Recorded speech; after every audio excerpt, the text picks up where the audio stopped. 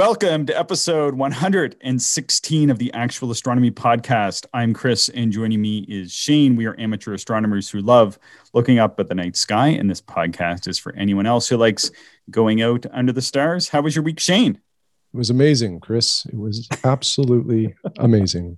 You know what? I've got a game changer. I've been saving this little secret. And oh, really? I'm excited. I'm excited. Yep. Yeah, go for it.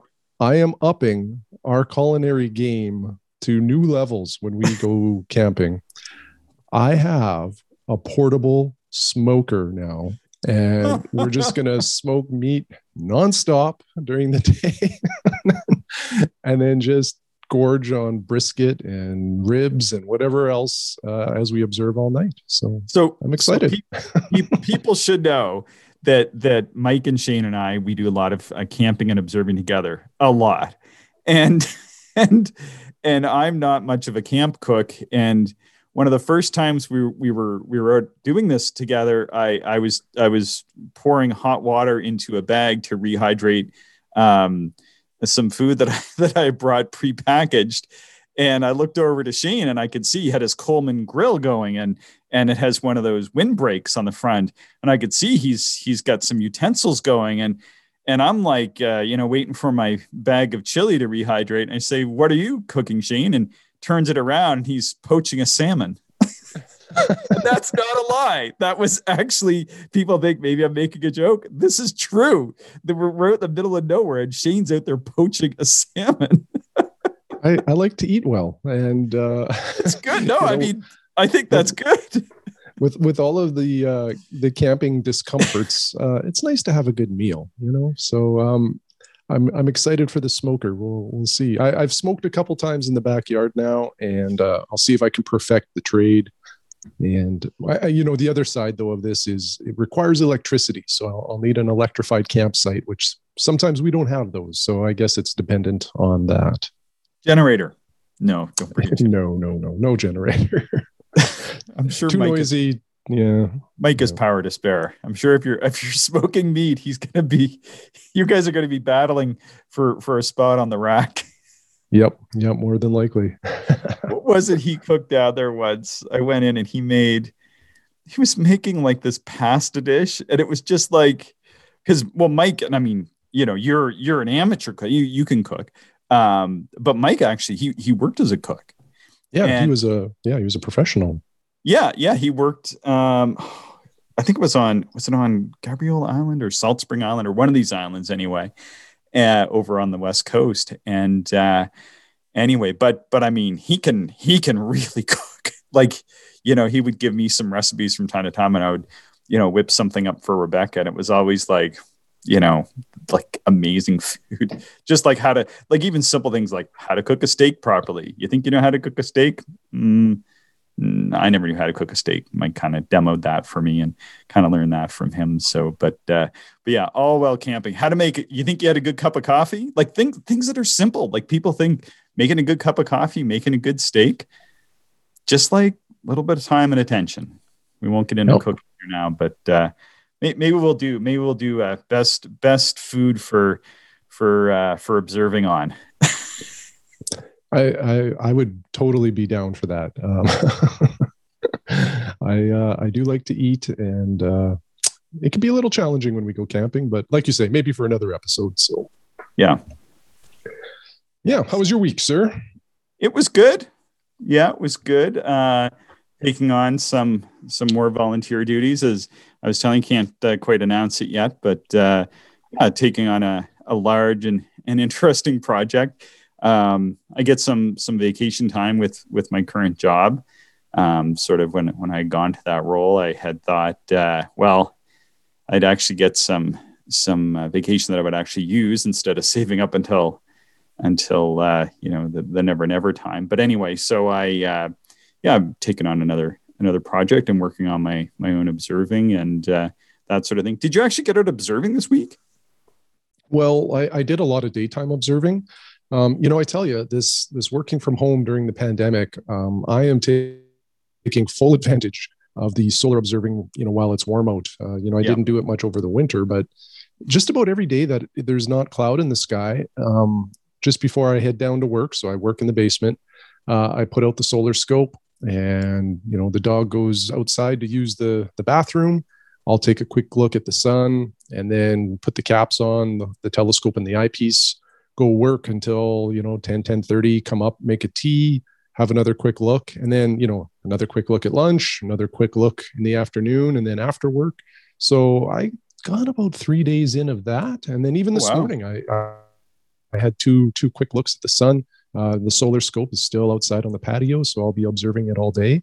There's been a lot of activity on the sun. There's a real nice sunspot right now on the kind of close to the western limb. Fairly sizable, like anybody with a white light filter will be able to see it. And then the prominence activity, I'm trying to think here. I think Friday was a little low, but every other day there's been just prominences all over, quite sizable, different shapes, sizes, all of that. So that's been a lot of fun. And then I did do one night, like work has just been really, really busy, and it's going to be quite busy here for the next week or two. So it leaves me a little exhausted in the evenings, and I haven't done too much nighttime stuff. However, I did take out, which telescope did I take? I think I took out the little Borg, the Mini 50. Okay. Anyway, it doesn't really matter.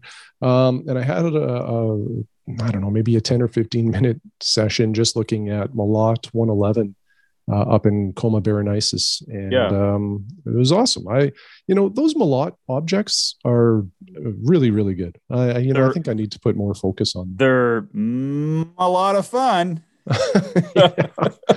They are. They're great for a small telescope. Yeah. And, a small telescope with a wide field, some of them anyway.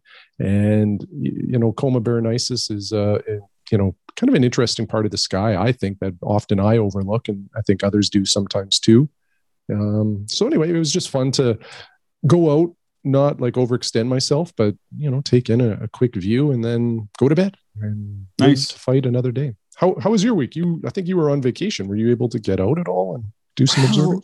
Yeah. So I end up like having, and I think I explained this to you before. I used to be an alpine ski racer, and I've broken a lot of fingers, and I for some reason I seem to have refractured one, and so I spent most of the week icing my finger, which may sound kind of ridiculous, but when you can't use your right hand, so I was off, which was good because I probably would end up not being able to work because I couldn't really type much, and so it's better now as of today, ready to go back to work tomorrow.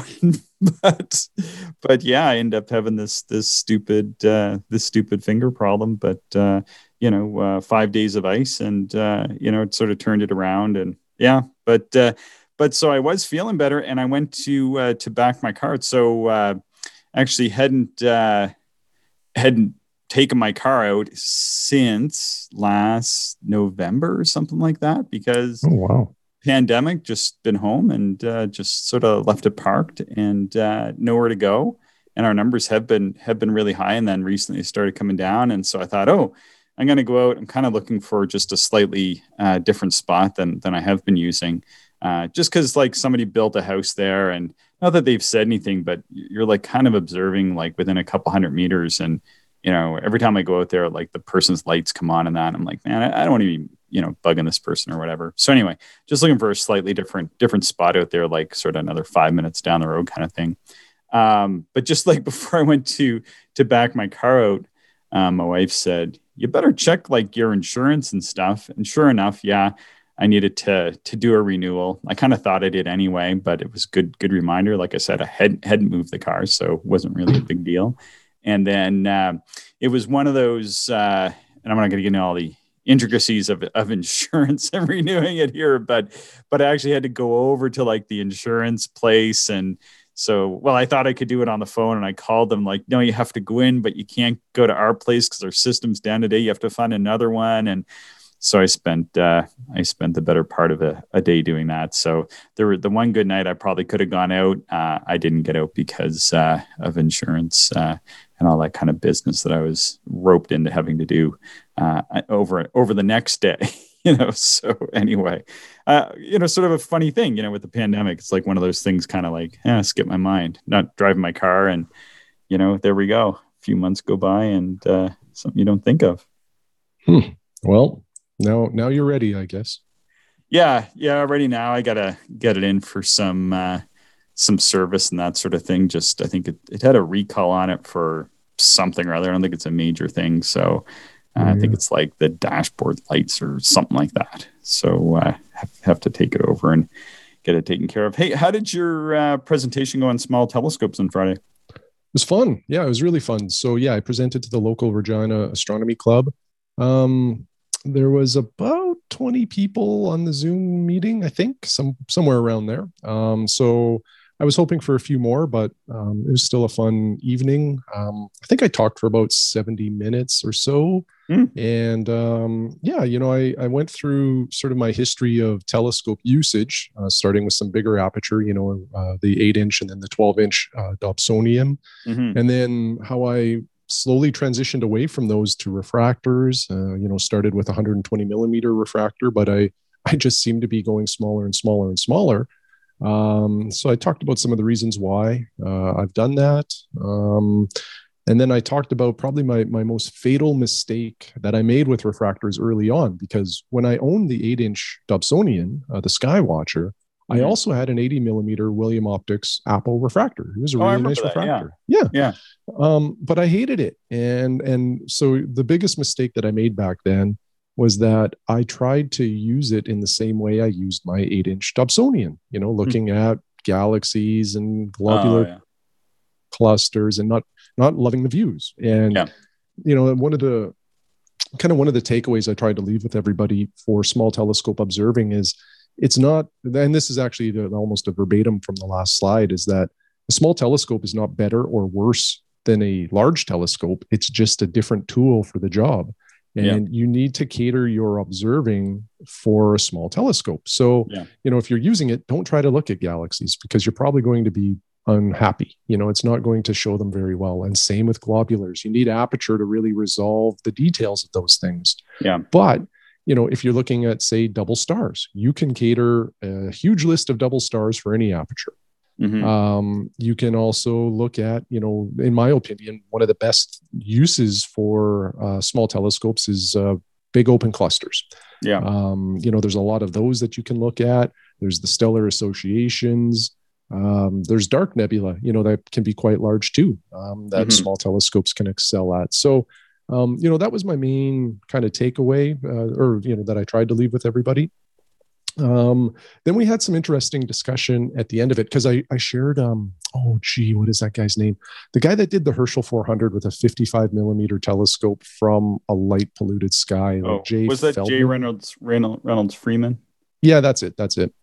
And so anyway, I mentioned that not as like here's something you should do. It's just, it shows the capabilities of a small telescope if you're persistent and you're, using some interesting observing techniques. One of his observing techniques was cupping his observing eye to protect the dark adaptation. And then after my presentation, we had questions and a short discussion, and a couple of the participants mentioned using a patch on your non-observing eye, because, and this I've experienced, we've all experienced this many times. When you're squinting or, closing your non-observing eye, and you're doing this for a long period of time or over the course of the entire night, it starts to cause fatigue on your observing eye. It's not comfortable. So putting the patch on your non-observing eye allows you to keep that eye open, but it's not distracted, by seeing things, right? Like, it obviously can't see anything with the patch on. And that really makes for a far more comfortable session. But I've, one of the participants said, like, when he's comet hunting, he often uses that technique because it helps him see better or see more with his observing eye because of the comfort level. So I thought that was real interesting. I've heard about the patch on the observing eye many times, but I might try the patch on the non-observing eye just to see, how the comfort level changes. So here's my take on that. We should be doing this on Talk Like a Pirate Day. or when we talk about Stephen James Amira's Hidden Treasures, because he kind of has that theme going. But honestly, I just pretty much leave my other eye open and just seem to be able to sort through and not take in that view. And I think you can kind of train yourself to do that. I think you can, for sure. I've done that, and then I just give up pretty quickly because I get distracted with my eye not looking through the telescope. So, but you're right. I'm sure you can kind of work your way up, or train your brain to only really focus on the one eye. Yeah, it's pretty amazing what the mind and the brain can do. Sometimes the one thing that you'll hear is that people will use a patch or different things to try to get like that one eye more dark adapted, or to keep it dark adapted or something like that. But it's not actually how the visual system in the brain works. And so there are some myth conceptions or misconceptions in the astronomical community, it seems, about how the eye and the brain works. Because some people say, well, you can even cover over one eye and then it will help preserve dark adaptation and stuff like that. But that's not how our sensory organs actually operate. So I'm not going to get into all that, but yeah, you can. I think the best thing to do is just to relax. First of all, I don't know why people get so tense when they observe, but just to relax, and then kind of focus your attention through that one eye. So, are you using a patch now? Are you convinced? Are you gonna get like a pirate hat and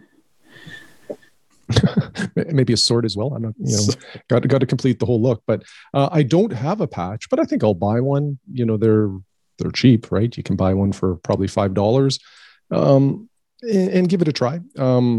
I'm always interested in different observing techniques. Last year I talked about how my one observing friend or acquaintance mentioned, like, the way to tease out the most detail on Mars is to start early in the night using a ridiculous amount of magnification, and you do that for an hour or two.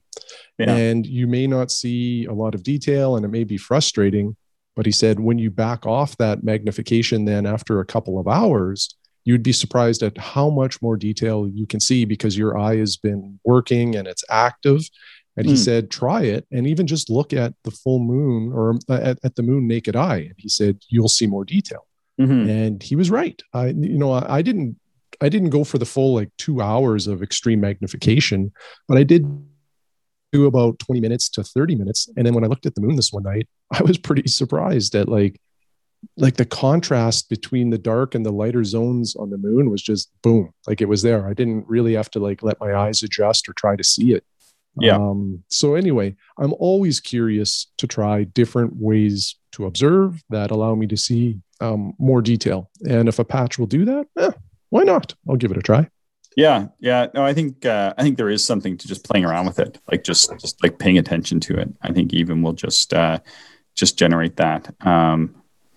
I don't want to say it, but sometimes one of the things we deal with, in our study, is observer bias. But this is truly observer bias.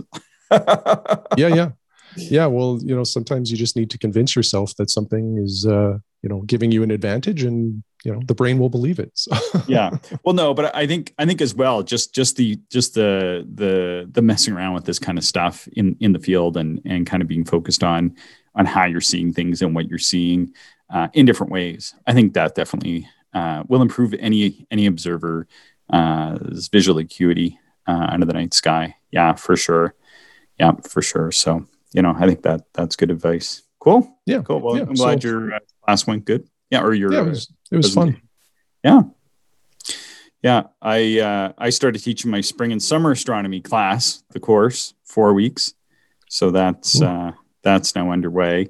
I had good comment. I had the same comment in a few different ways from at least a few different attendees to the class, and one was, and I'm sure you've found this challenge as well, but I guess basically what they were saying is that it can be challenging to learn the constellations because they move from night to night and from season to season. There was there was one person, and they I think they had attended the class like last summer when I taught it over the summer or at another point in time.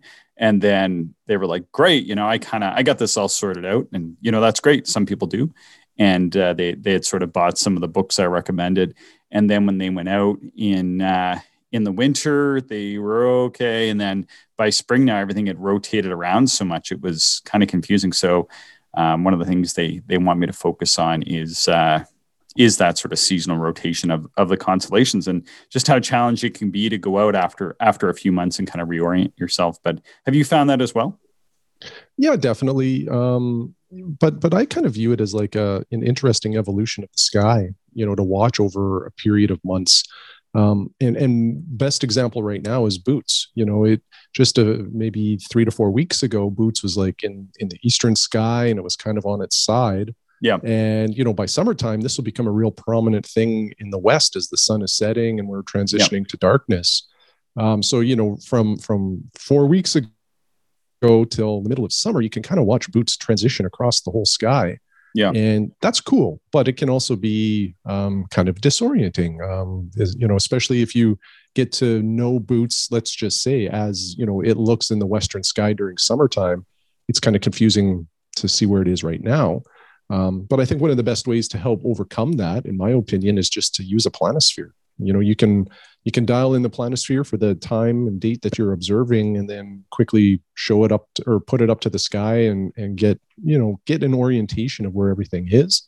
Yeah. And then you're good to go. And probably the other thing too is just, try to go out once or twice a week, even if it's just to look at constellations in the sky, and it helps you. If you go out the first time and you're kind of confused, and let's say you use the planisphere and you go, okay, there's Boots and there's Virgo and blah, blah, blah, blah, blah. The next time you go out, say the following week, you're going to know exactly where everything is, but they'll just have shifted a bit, and then you can, kind of watch it as it moves. Yeah, that's a really good recommendation. Maybe I should just say, like, for those listening, if people don't know what a planisphere is, it kind of is like two circles of paper, one on top of the other, and then typically one of the circles has a cutout that reveals the portion of the sky below it that is the sky according to the hours in which you set it. So on the outside, there's days and hours, and so there's a day and an hour, pretty much for any nighttime setting of the year, from typically like 6 p.m. to 6 a.m. or something like that. And so you can dial it in for like January 1st at 6 p.m. or February 8th at at 2 a.m. and so on and so forth. So you can actually dial it, like it sort of moves one layer on top of the other, and then there's like a window that will reveal the sky. And just through the magic of the way it reveals the sky, kind of helps reveal that orientation of the stars and constellations. Like Shane was saying, a few weeks ago, Boots was in the east and sort of on its side. Now it's up overhead, and then in a few more weeks, it'll be down towards the west on its other side. And by using a planisphere, it will kind of sort of magically and in sort of an analog sense reveal the constellations more or less as they appear in the night sky. So yeah, that's a great idea. Yeah, I'm gonna definitely take that back to them. Yeah, it's a handy resource, and the nice thing about the planisphere, like you and I have said many times, is it's not a screen. And I know there's all sorts of things you can do to your phone or whatever you're using to dim it down, but I still just prefer using paper or non-illuminated things whenever I can. And I feel like I can control the brightness a little bit better that way in terms of my red flashlight, and they work well, the planispheres.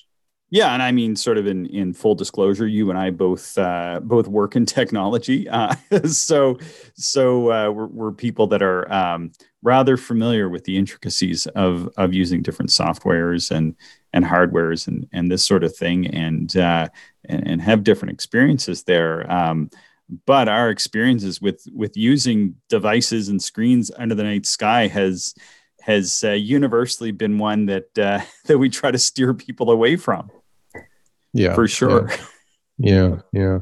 And part of it too really is that in a cold climate, it's a pain to sometimes use digital devices. Either you have gloves on or like my iPhone will freeze, in minus 20-degree temperatures and shut down. Like it just Yeah. stops working. And when you rely on that stuff as your only source, it can limit you sometimes. Whereas, the good old-fashioned paper just keeps on ticking. Yeah, and I'll say, like, I remember, and I do like using astronomy software quite a bit, and I'll make my own charts and everything, and like to make observing lists and blah blah blah, all this stuff. Anyway, and when I first got one of the newer computers, about, like I said, about 10 years ago, I'm looking at it. It's in my corner, doesn't work anymore. maybe because I did this to it. But when I first got one of the newer computers that had like properly dimmable LCD screen, like really high res, paid a little bit extra for it, and I was like, man, this is going to be a great computer to try in the field. It was small and lightweight, and had the ability to create like a full dimmed down red screen. I tried it inside. It seemed like, ooh, that is really faint. And I thought, this is going to be great. So I get out in the field with it, and I had Sky Tools loaded on it, which is a great, really advanced planetarium software. You're looking for something simple, go with Sky Safari, in my opinion. But anyway, I get out there and I got my Sky Tools running on it, and it has really great dimming features for red. And I'm dimming it down, and then I'm dimming down the screen brightness, and I get it just about to the point where I'm like, all right, this is almost dim enough, and I hit it one more, and the screen just blacks out, right? And I'm like, Mm-hmm. oh. So then I take it up that next. I'm like, okay, well, it's a little bright, and I actually did this purposely on a night when nobody else was observing with me, and I went somewhere where nobody else is going to be around, so that I'm not annoying like you and Mike with this screen that I'm messing around with. And so I thought, okay, well, I'll try it here, and then maybe I can put like a piece of cellophane over it the next time. So I start trying to use it, and I quickly realized that, and I kind of alluded to this already, the eye just does not work the same at night as it does in the daytime. It doesn't work the same at all. And so the screen is still, like I said, it's still at least one level too bright, at least a level too bright. And so it's too bright. So it's impacting my night vision. Yet at the same time, enough of my daytime vision is gone that I can't see it at a reasonable distance. So I've got like my eye like pressed up against the screen trying to see whatever it is I was trying to look at. That. And I was trying to look at some planetary nebulas up in or maybe an open cluster up in Lyra. And I was like, this is really annoying. like it's still too bright, but I can't even use it the way I had envisioned, right? Like I'm sitting here at my computer here now chatting with you, and I was thinking it would be a similar experience to that, but it's not. I can't even see it from 2 or 3 feet away. I got to put my eye right up against it. It's too bright from 2 or 3 feet away. It's definitely too bright from 2 or 3 inches away. And then, like, how inconvenient is this, right? This is not a good experience. So that's what happens. And then when people take out like a cell phone or something else, it's the same thing. So you have to turn the screen brightness up so much that your daytime vision is firing enough so that you can actually use the device. And so that's going to impact how you see the stars. And that's another thing that people will struggle with when they go out, because they have that bright screen, and then they're looking away from it, and then they're trying to see the stars. Well, they've just introduced a whole different level of complexity, A. And B, the one thing I notice still is that, and I'm sure this will get better, but it's not going to solve all the problems, is that the devices need to be well calibrated and set up to actually be showing you the correct orientation and the correct sky as it appears at the present time. And often these end up getting off for hours for whatever reason. I don't know, but I can't tell you the number of times I've been doing public observing, and someone says, oh, I got an app on my phone that will tell me what that star is. And then you look and they've got it set to the southern hemisphere, like something really like way off, right? Yeah. There's all sorts of nuances there that you have to consider, I suppose. So I sent you an article. Did you read the article I sent you, or did you just skim it? Did you send me this? Oh, yeah, no, I read it. I read that. This is is it the journal article? Yeah, how to plan your own observing program.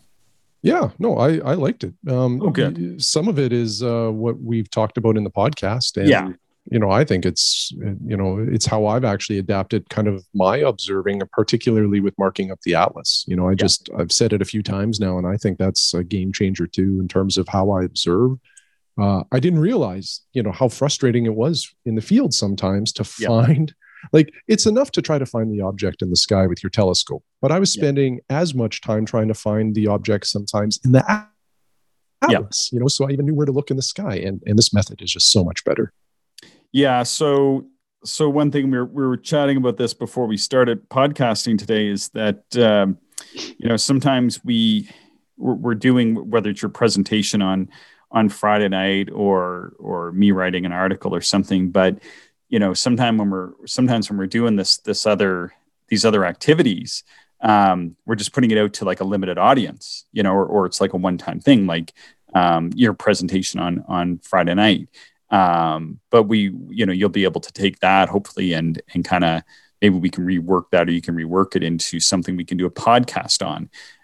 And then, we can reach a wider listenership or wider audience. And then the same thing, we talked about some of those things. These were just kind of notes from just one of these. We call this episode 1 kind of for the week, where we just have a conversation. And I remember that week I was like, man, I don't know what I'm going to talk about. This is what I was doing, I guess, kind of throw in a few screenshots and, or write a few lines about it and chat with Shane about it for 5 minutes. And then that will kind of maybe fill a bit of my time. But then kind of as you and I chatted about it that day, and then I think later on in the week, you kind of started experimenting on your own with it and sent me some of your screenshots and some of your feedback and kind of how you were doing. I was like, well, this makes a decent thing to actually put together for a journal article for our RASC readers. And the journal is free to anybody if you go to rasc.ca publications. If it's working, if the website's working right now, we've had some technical trouble over there, but the most recent journal will have that in there. Yeah, I should say we'll have it in there because I think it comes out in 2 or 3 weeks or something like that. So anyway, that's where I'm at with that. Yeah, that's a good read for everybody, I think. It's a good article. It's very applicable. Yeah, it was fun, and it's easier. Sometimes it's easier to write those things now that we're doing the podcast, just because it kind of gives me the idea, and then kind of have some time to kind of flesh it out a bit.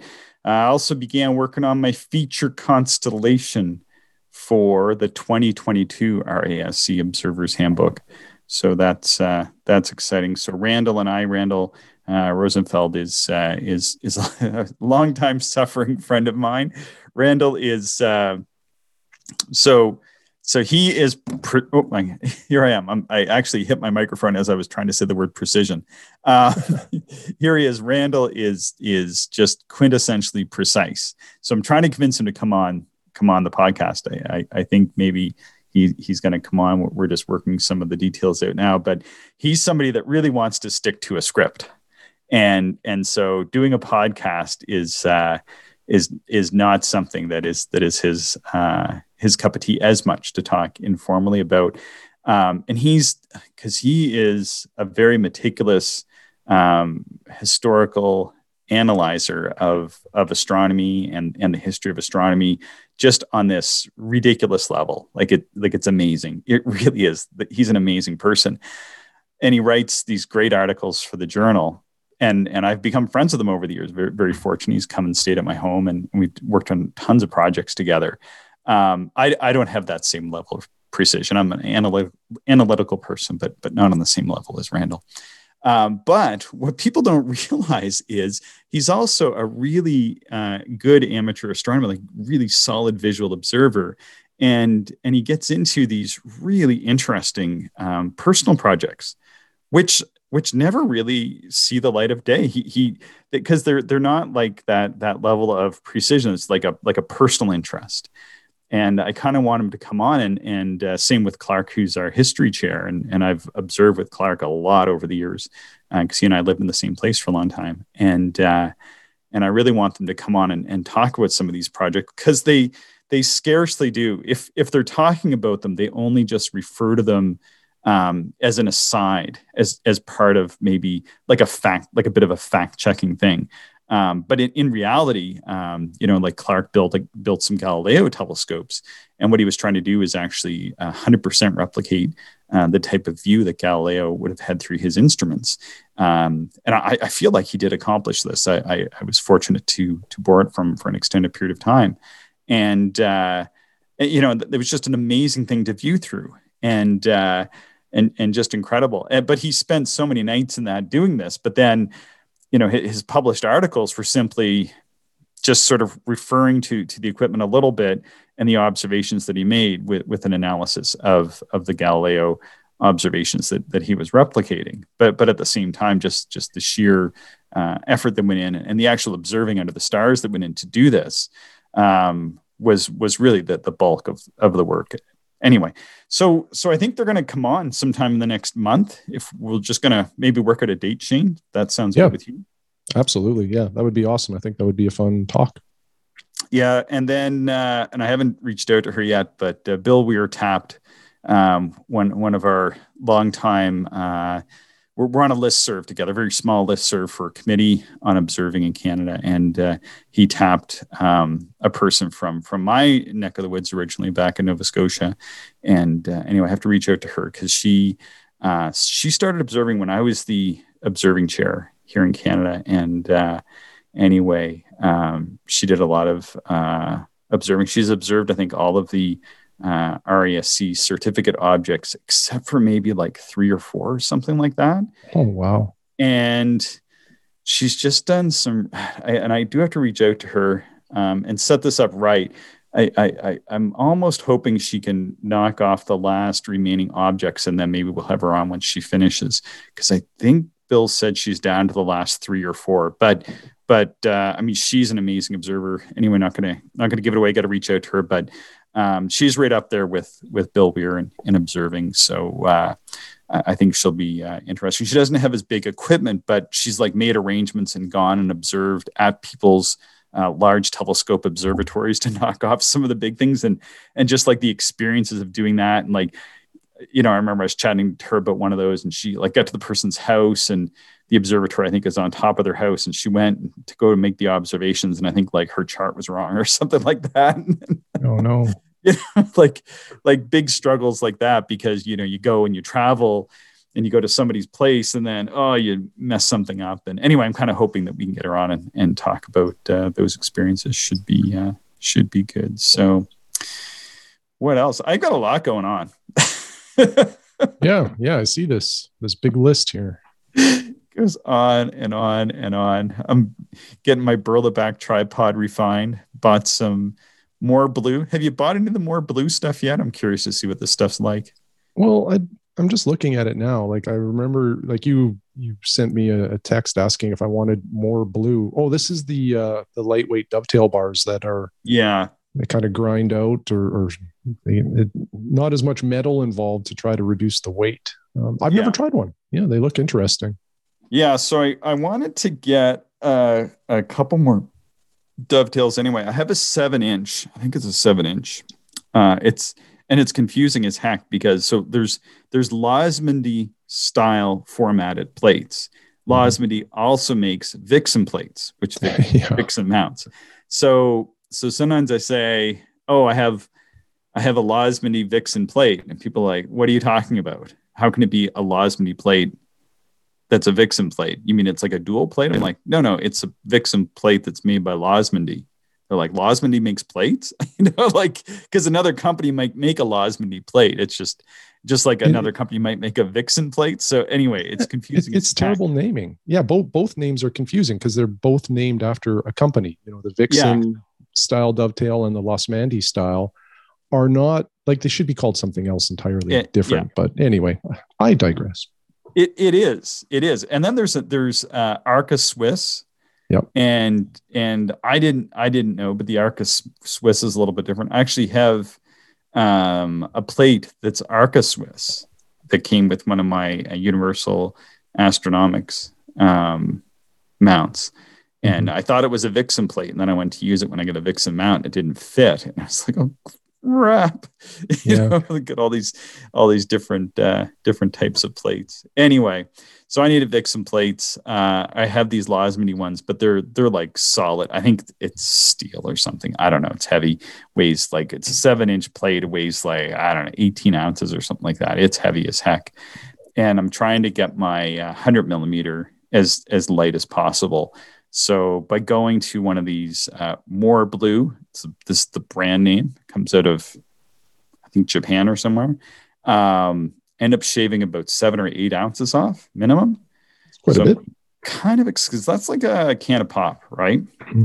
So I'm kind of excited about that because I feel like I'll notice that when I heft the bag. And so why am I doing that? Why would that matter? So when I got the 100 millimeter, the Takahashi 100 DC, so it's a 100 millimeter f7.4 telescope, and it's one of not only I think anyway, one of the best quality 100 millimeters you can get. It's also among the lightest, if not, I think it's about the lightest 100 millimeter telescope of the refractor type that you can buy. And then the focuser is a little heavy, so I pulled the focuser off and I put a Feather Touch lightweight focuser on, further reduced the weight. So I think it got down to around, I don't know, it's like 5.6 pounds or maybe 6.5 pounds or something like that. And then I bought some lightweight rings from, what's the name of the company? Those red ones that you love. Prima Lucha or something like that? Prima Luca Labs. That's it. Prima Luca Labs. And there you go. And so when I put them on, I'm like, great, this is going to be good. But the way that I had always observed with refractors before is I kept my rings and dovetail separate for whatever reason. And then I had intended to do that with this, but for reasons I can't quite describe, it doesn't seem to work as well for this setup.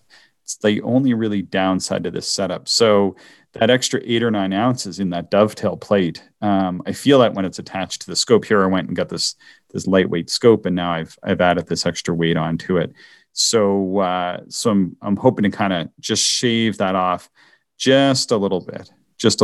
So looking forward to that. And then I needed another extension pier for my AZ GTI mount. So it comes with one, and it's good.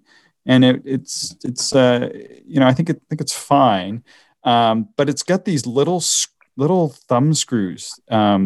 So the extension that comes with the AZ GTI when you buy it, it has like a base plate that you screw onto your tripod, and it's regular tripod, whatever, 316 threaded. I don't know any of that stuff, but it's just a regular tripod. Screw hole that's in the bottom of the extension. And what this does is it raises the mount off of your tripod so that when you're using longer refractors, you're not constantly running into your tripod legs. And it works well. But it's got these little threaded screws at the top, and it has like this detachable plate. You attach the plate to your mount or whatever else. You can put any kind of mount on this. And then you have to like drop that in and then kind of screw these thumb screws in just with your fingers. And I'm thinking, man, we get down to grasslands, I'm losing those thumb screws. Like, yeah, for sure. And then you're not observing if that's your only mount. Yeah, or duct taping it together. Anyway, that's not going to work. That's, I started looking at it last fall and like thinking about it. So I thought what I would do, my original plan was just to buy another one, and then I'd have 2 sets of thumb screws and just keep them handy. And so I was rolling. I thought, okay, I'll order one. And then I found out that the back order, it would land here maybe by fall. It's so far back ordered. So I ordered a carbon fiber one from More Blue. And these are not expensive parts, $79. So, it was a difference between $30 and $80, I think, Canadian or something like that. So it wasn't like a bank bust or anything like that. So, and the More Blue one, you just screw it on to the top of the plate like you would with the like you would just with a regular tripod. So I think that's going to work out a little bit better, and it's about a centimeter taller, so it gives me just a little bit more swing through. So getting pretty close to having that ultimate portable 4-inch setup. Very cool. Looking forward Yeah. to hear the review of those dovetails. They're back ordered. They're saying 2 weeks, Okay. but I think they're coming in because they did charge me already. But it was only, I think, for everything and shipping, it I think came to like a couple $100 or something like that. So it's not like a big expense. So anyway, yeah, we'll see how that goes. So I was reading some of Stephen O'Meara's books, just trying to figure out like what powers I need to haul with me, because I think I pretty much have most powers taken care of with all my different eyepieces. But I was looking at some of his books, and so Stephen James O'Meara, he wrote this.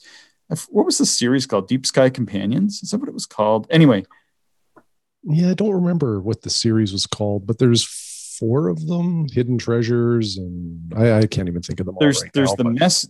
It went the Messier, the Caldwell objects, which I think I gave away, so I might rebuy it. I'm not a big fan of the Caldwell objects anyway, but that's another story for another day. There's Hidden Treasures. There's the Secret Deep, and then the Southern. I think he did one on the Southern Sky. Yeah, Southern Gems or something like Southern Gems. Yeah. So he's got. He's got 5. So I've got 2 or 3 of them here. I've got 3. I have the Secret Deep, but I don't know where that one is. So I was looking at like what powers he was using for at least the Messier and the Deep Sky Gems, and really seems to focus on having about like 23 power in his 4-inch, and 70 odd power, and then like 100 power. Those are his most used ones. So anyway, I was just kind of looking at those, and just wonder like what are your thoughts on a power spread? So you have a 4-inch Genesis, don't you? That was the telescope he was using. Yeah. I have the Teleview Genesis SDF. It weighs at least twice as much as yours. It's it's a fairly heavy 4-inch, but it's a great telescope. I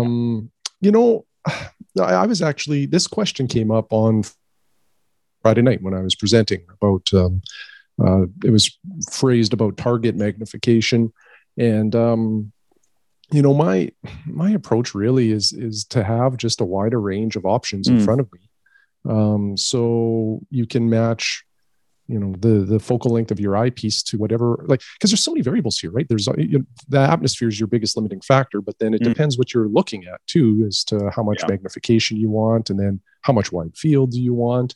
But typically what I'll do when we go dark sky observing is I leave the 31 millimeter Nagler in the diagonal for most of the night, and I'm just going to calculate that real quick. 540 divided by 31. So that gives me 17 times magnification. Yeah. And I like that quite a bit. And then if there's something that I think could use more magnification, then I usually put my Leica zoom in there, which has the focal ratio or the focal zoom length of like 9 millimeters up to, 17 or 18. And then that kind of covers off the majority of the magnifications I would want to use in any given night. If I want more power, either throw a Barlow in, or, like the set of eyepieces that I take when we go deep sky observing is typically the 31 millimeter Nagler, the Leica zoom, and the 5 millimeter Nikon. And then that kind of covers me off. And I can hit a lot of different magnifications. The 5 millimeter just gives me slightly over 100 times. The Leica, an awful lot of variance in between, and then, like I say, the low power Nagler. Sounds good. Yeah, cool. Yeah, well, that's I think that's a nice spread to have. Do you ever try out that Spears Weller 5-8 zoom that I lent you, and I think you fixed up for me? I haven't used it yet. I really haven't been doing much I haven't really needed high magnification in the backyard. I've just been looking at some pretty easy doubles lately. Yeah. But yeah, I'll definitely give it a try here. Maybe on Venus, or maybe just some, more challenging double star splits. Yeah. No, just be curious what you think of it. I think Venus, think it does have some secondary color in that eyepiece. So just be aware of that. Yeah. Fair enough. Cool. All right. Anything else to add for this episode, Shane? No, other than I'll just mention real quick, our last 2 episodes, my audio quality diminished, and towards the end, I was a little crackly. We are aware of it. I think it was the app that I used. I was using the Zoom app. It needed an update. I think things are a lot better this week, and I just wanted to, I guess just apologize. Chris and I talked about it, and we decided that it's better to put it out there with kind of poor quality than nothing at all. So, Yeah. Hopefully the audio quality is better going forward. Yeah, we're amateur podcasters too. We just do this for fun, so we're not that concerned about it. But we do try to strive to make things better. It was frustrating though because we had some sound challenges, especially with my sound, and you'd been able to kind of harmonize that out. We put out 1 or 2 episodes, and then we had another sound challenge that was completely different. Yeah. Oh, well. Thank you, Shane, for persevering and working through all of our sound issues on all sides. Yeah, right on. Good stuff. Well, thanks so much. Thank you. Thank you, everyone, for listening, and we hope you enjoyed the show. If you are interested in more information, would like to contact us, or if you would like to support the podcast, check out our website, actualastronomy.com.